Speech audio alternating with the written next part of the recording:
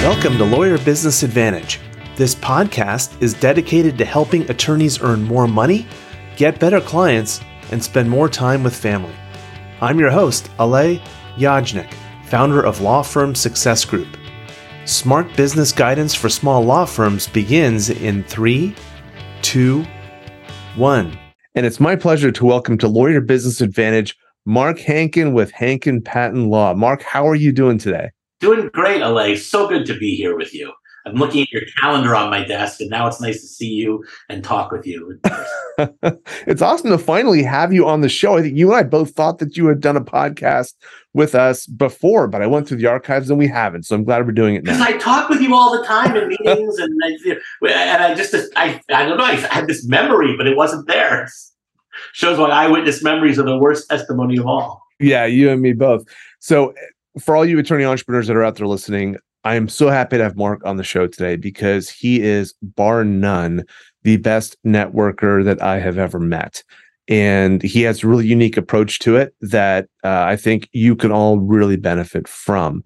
Whether you're improvisers, and if you're listening to this and you're improvisers, you know about Mark.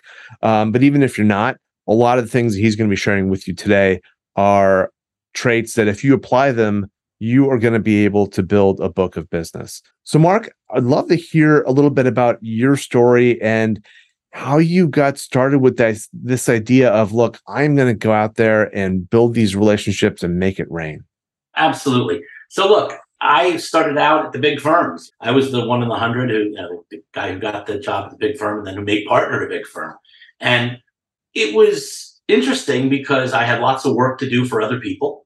And they would always want me to do work. I was very industrious.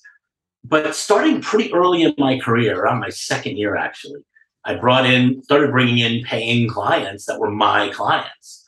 And I noticed that the partners I worked with, the people who had the most freedom, the most autonomy, and the most happiness were people with their own book of business. And I realized I got to be one of those, not one of those service partners who work for other people. I got to be the guy who brings in the clients. And I did everything I could to figure out how people did that and what I could do to do it.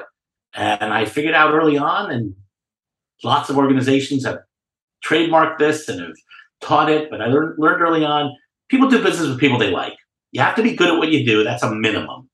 But you have to go out and meet the people and have them want to do business with. Yeah, and I've seen this happen time and time again. When someone goes out and meets a bunch of people, they think meeting a bunch of people is going to a meeting and sitting in the chair. They play the business card counting game. Like, okay, I get this question a lot. I'm sure you do as well. Is it better if I give out a lot of business cards or collect a lot of business cards? Which one's the better way to be networking? Yeah, right. You and I both know it is neither one, because it's nice that they have your contact information they might somehow put into some sort of database, but it doesn't mean they'll remember you. It was funny because we just had our first in-person networking meeting for my networking group, which is a providers group for those of you that know the organization, after a long time. And I got exactly this question, which was, do we need to bring business cards? And I said, look, if you feel like you need to bring business cards to meet the people in your networking group, you're doing something really, really wrong. I mean, this should really be based on genuine relationships. It should be. And it's shocking to me how many people don't understand that. It's shocking how many people really think that they are going to show up and get business. And it's just not that way at all. I often do not tell people what I do in a group. If I go to a meeting, I often don't say what I do. Sometimes I throw my tagline out there because everyone knows it, but I will often just not bother getting into the details, because if you want to know what I do, you'll get to know me. And if you know who I am, you'll figure it out. And all you really need to know is my email address anyway. But over time, we'll get to know each other, and you won't have to ask, because it'll be something that you know intuitively. And when I have to ask what somebody does, that means I don't really know them.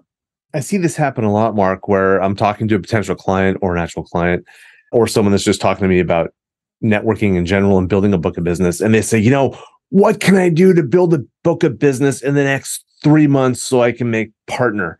Tell me a little bit about your philosophy on building a book. Sure.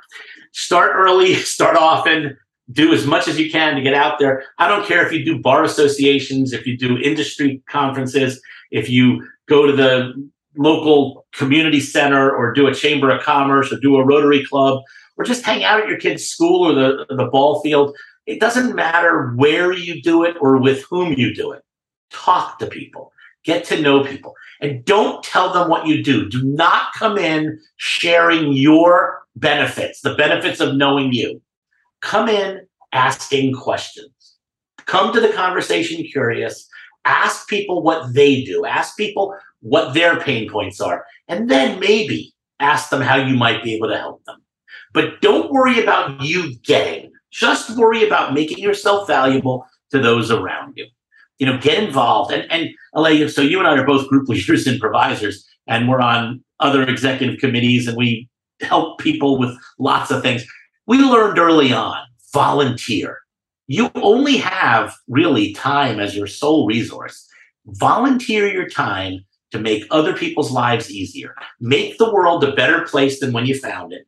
Get in there, plan the event, invite people to the event, market the event, go and help be on the nominating committee. I was in an inn of court where I have never been an officer, but I was the first 3 out of the first 4 years. I was the chair of the first year, and then I was on the nominating committee 2 of the next 3 years after that. I was the kingmaker. I got to put in place who I wanted, and it works. Because when you put people in position of responsibility, when you volunteer to be on a committee or be the chair of something, when you plan the event, when you are the one integrally involved going to the meetings, that's when people get to know you. And you don't have to find time to make yourself relevant. You are relevant by what you're doing. And, people always say, well, I'm too busy for that. Well, I always say, if you want something done, give it to a busy person.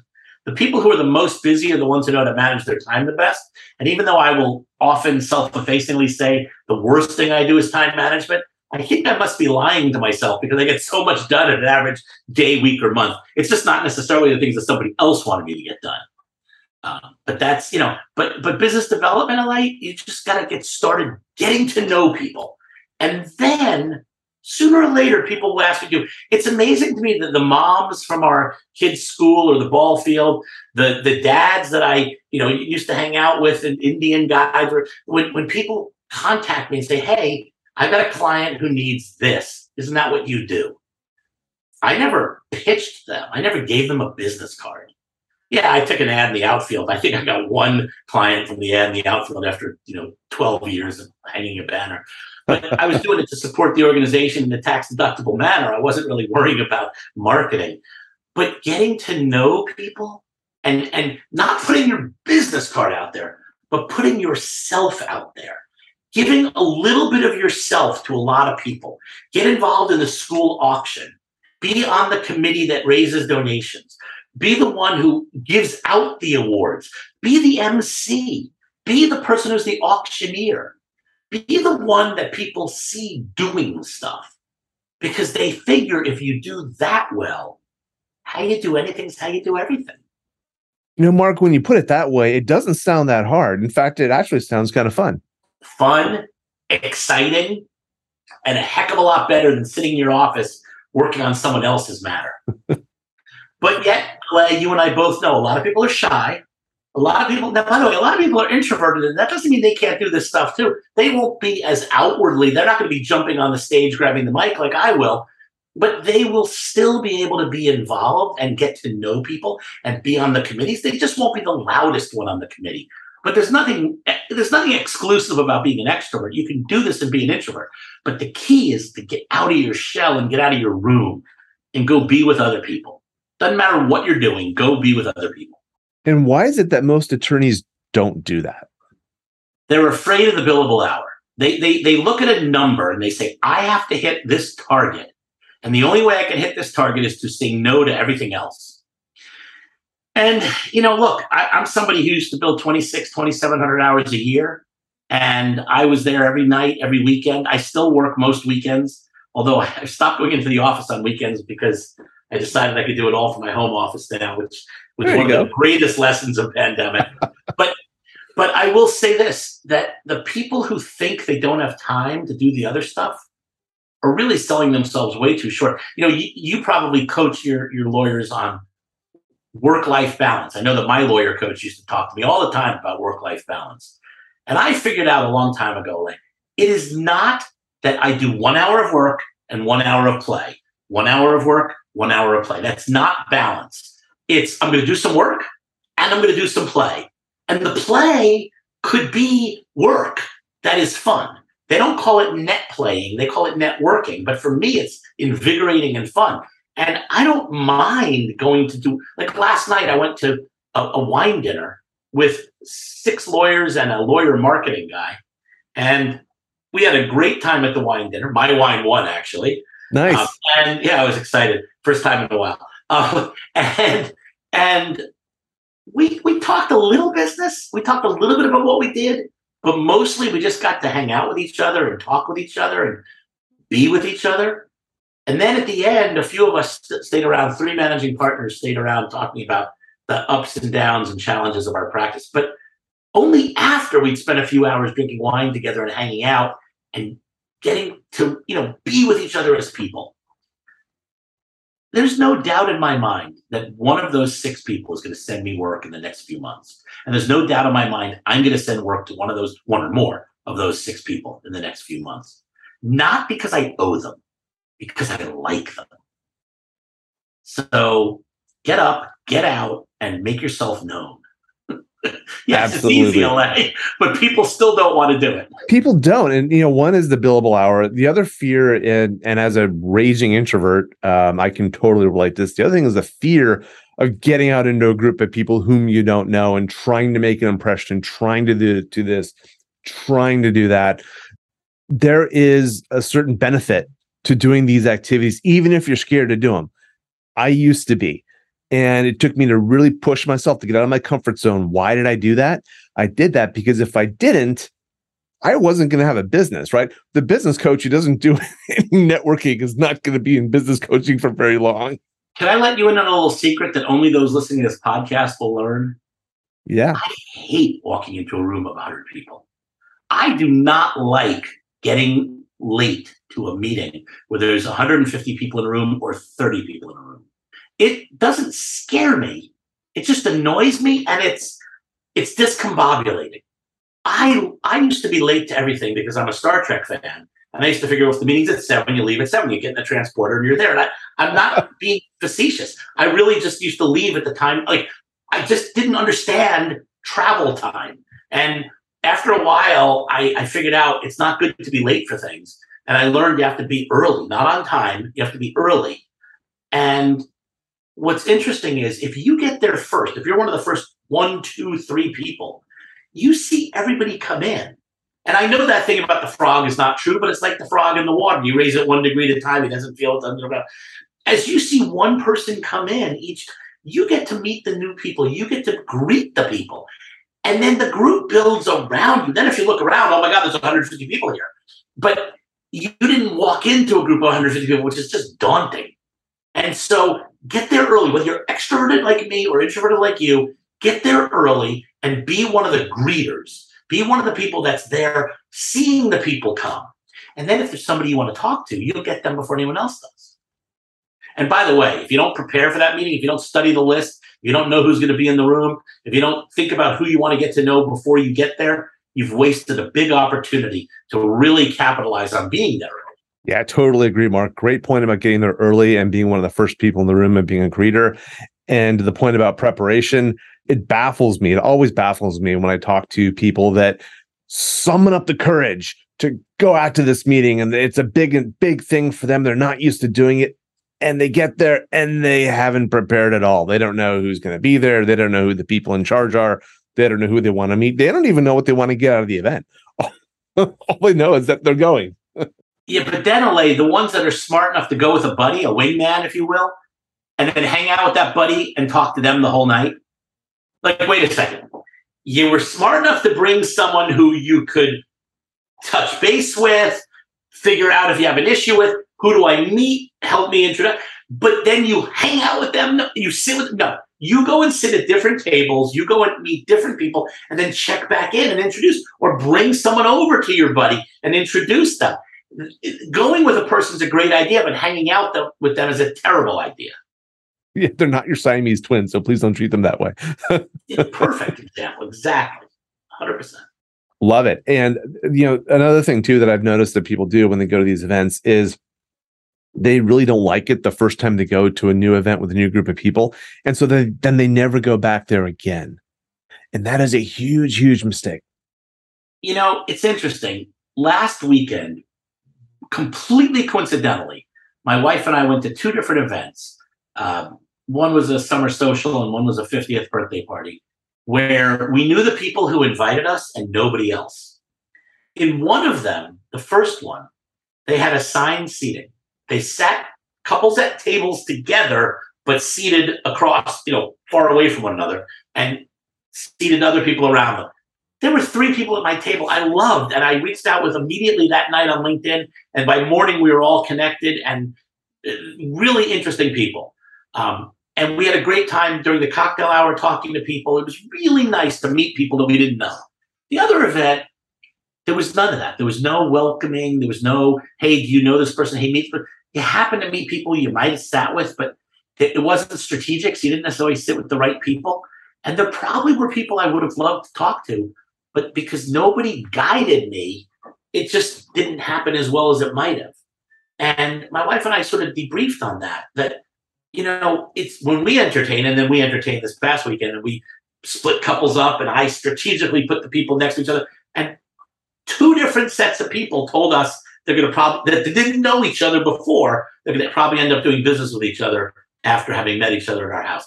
Because, again, preparation, planning, thinking about it, and making it easier for others. If you're the host or the organizer, you have an obligation to make it easier for those in attendance to get to know one another. And I'm a huge fan of name tags, by the way. We didn't have name tags at either of those events, but I wish we did.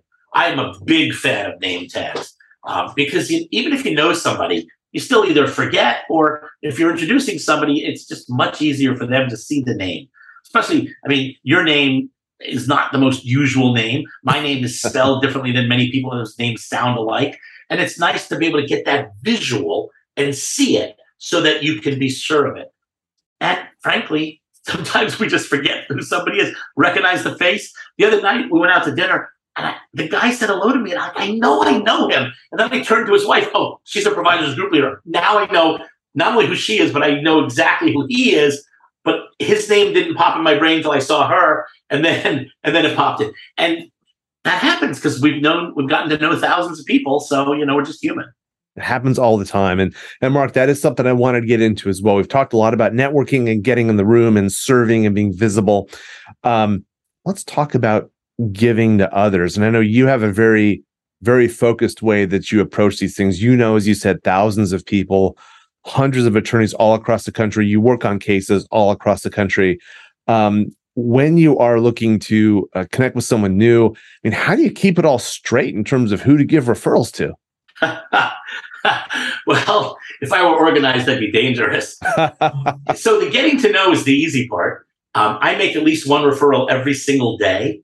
I actually look forward to the first referral of the day just so I can check that box and say, all right, I'm breathing, I'm upright, and I'm making a referral. But I ask people what they do, and then I ask them what their sweet spot is. If you could only have one kind of client the rest of your career, what would that be? What would you want it to be? That gives me the bullseye in the center of the target. That gives me what I'm going to shoot for. But whether you shoot guns or arrows or throw darts, or you just have seen a target, that there's concentric circles emanating around that bullseye, and each one of them have numbers on it because you get points for coming close.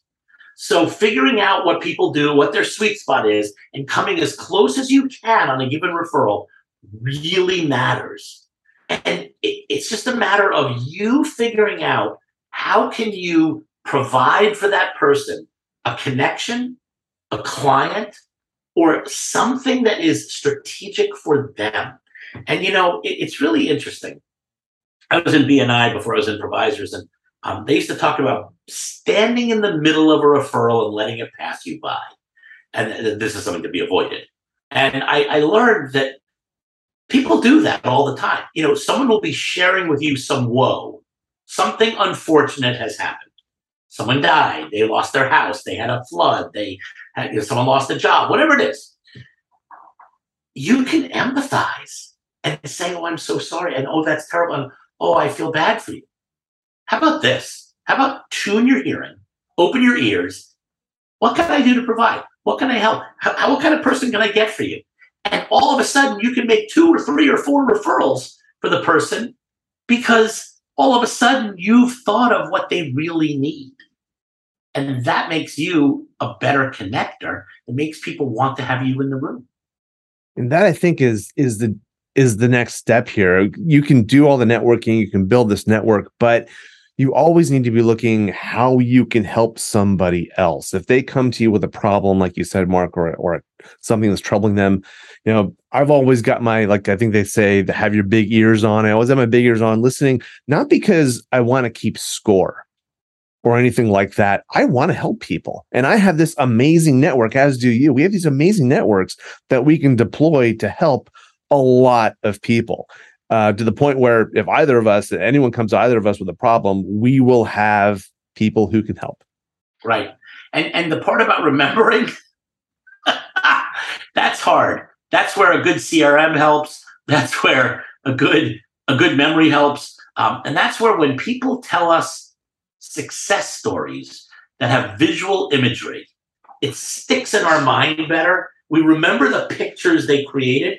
And then when we're in a situation later where someone else is telling us a similar story, the picture generates their face in our brain. And that's how we think of them. It's not a matter of going into our computer, into our phone, into our Rolodex, that I haven't had a Rolodex in decades, but I remember what they are, and figuring out who it is. It's a matter of the picture of the face popping in because the picture of the story. And that's why it's so important when lawyers need to talk to you and figure out what they can do better in their marketing. What can they do better to think about how they can present themselves? But they have to come up with stories that sing, stories that stick in our minds. Totally agree with you. And that really helps us to get to know people, because the better we know somebody, the more they're going to stick in our minds and the easier it's going to be to make a referral. So Mark, switching gears a little bit, you mentioned sweet spots. What is your sweet spot for Hankin Patent Law? Manufacturers, and a client that's making and selling more widgets than someone else. There's intellectual property in there. They have suppliers they have to deal with. They have distributors they have to deal with.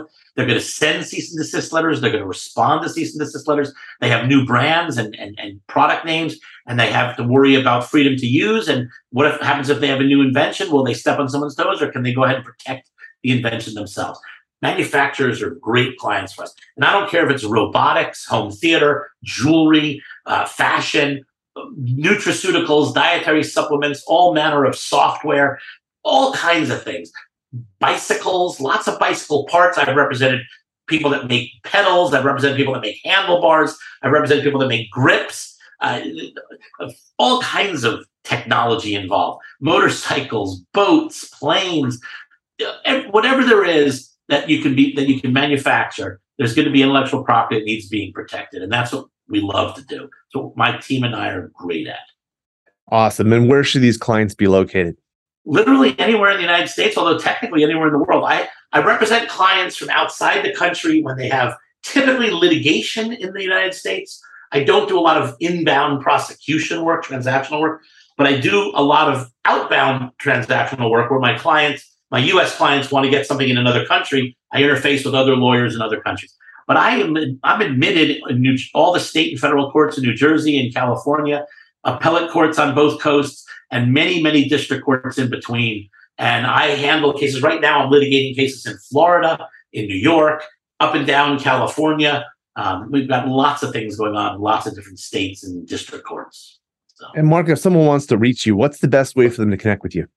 Mark@hankinpatentlaw.com, MarkHankinpatentlaw.com. I need a shorter email address, LA, but come through my website, email me, find a way to reach out to me. And my My cell phone's on my business card and easily accessible because I want people to be able to reach me. And that's before pandemic and before we were working more remotely, because I'm often traveling and out of town, but working 24/7 when you need me. So.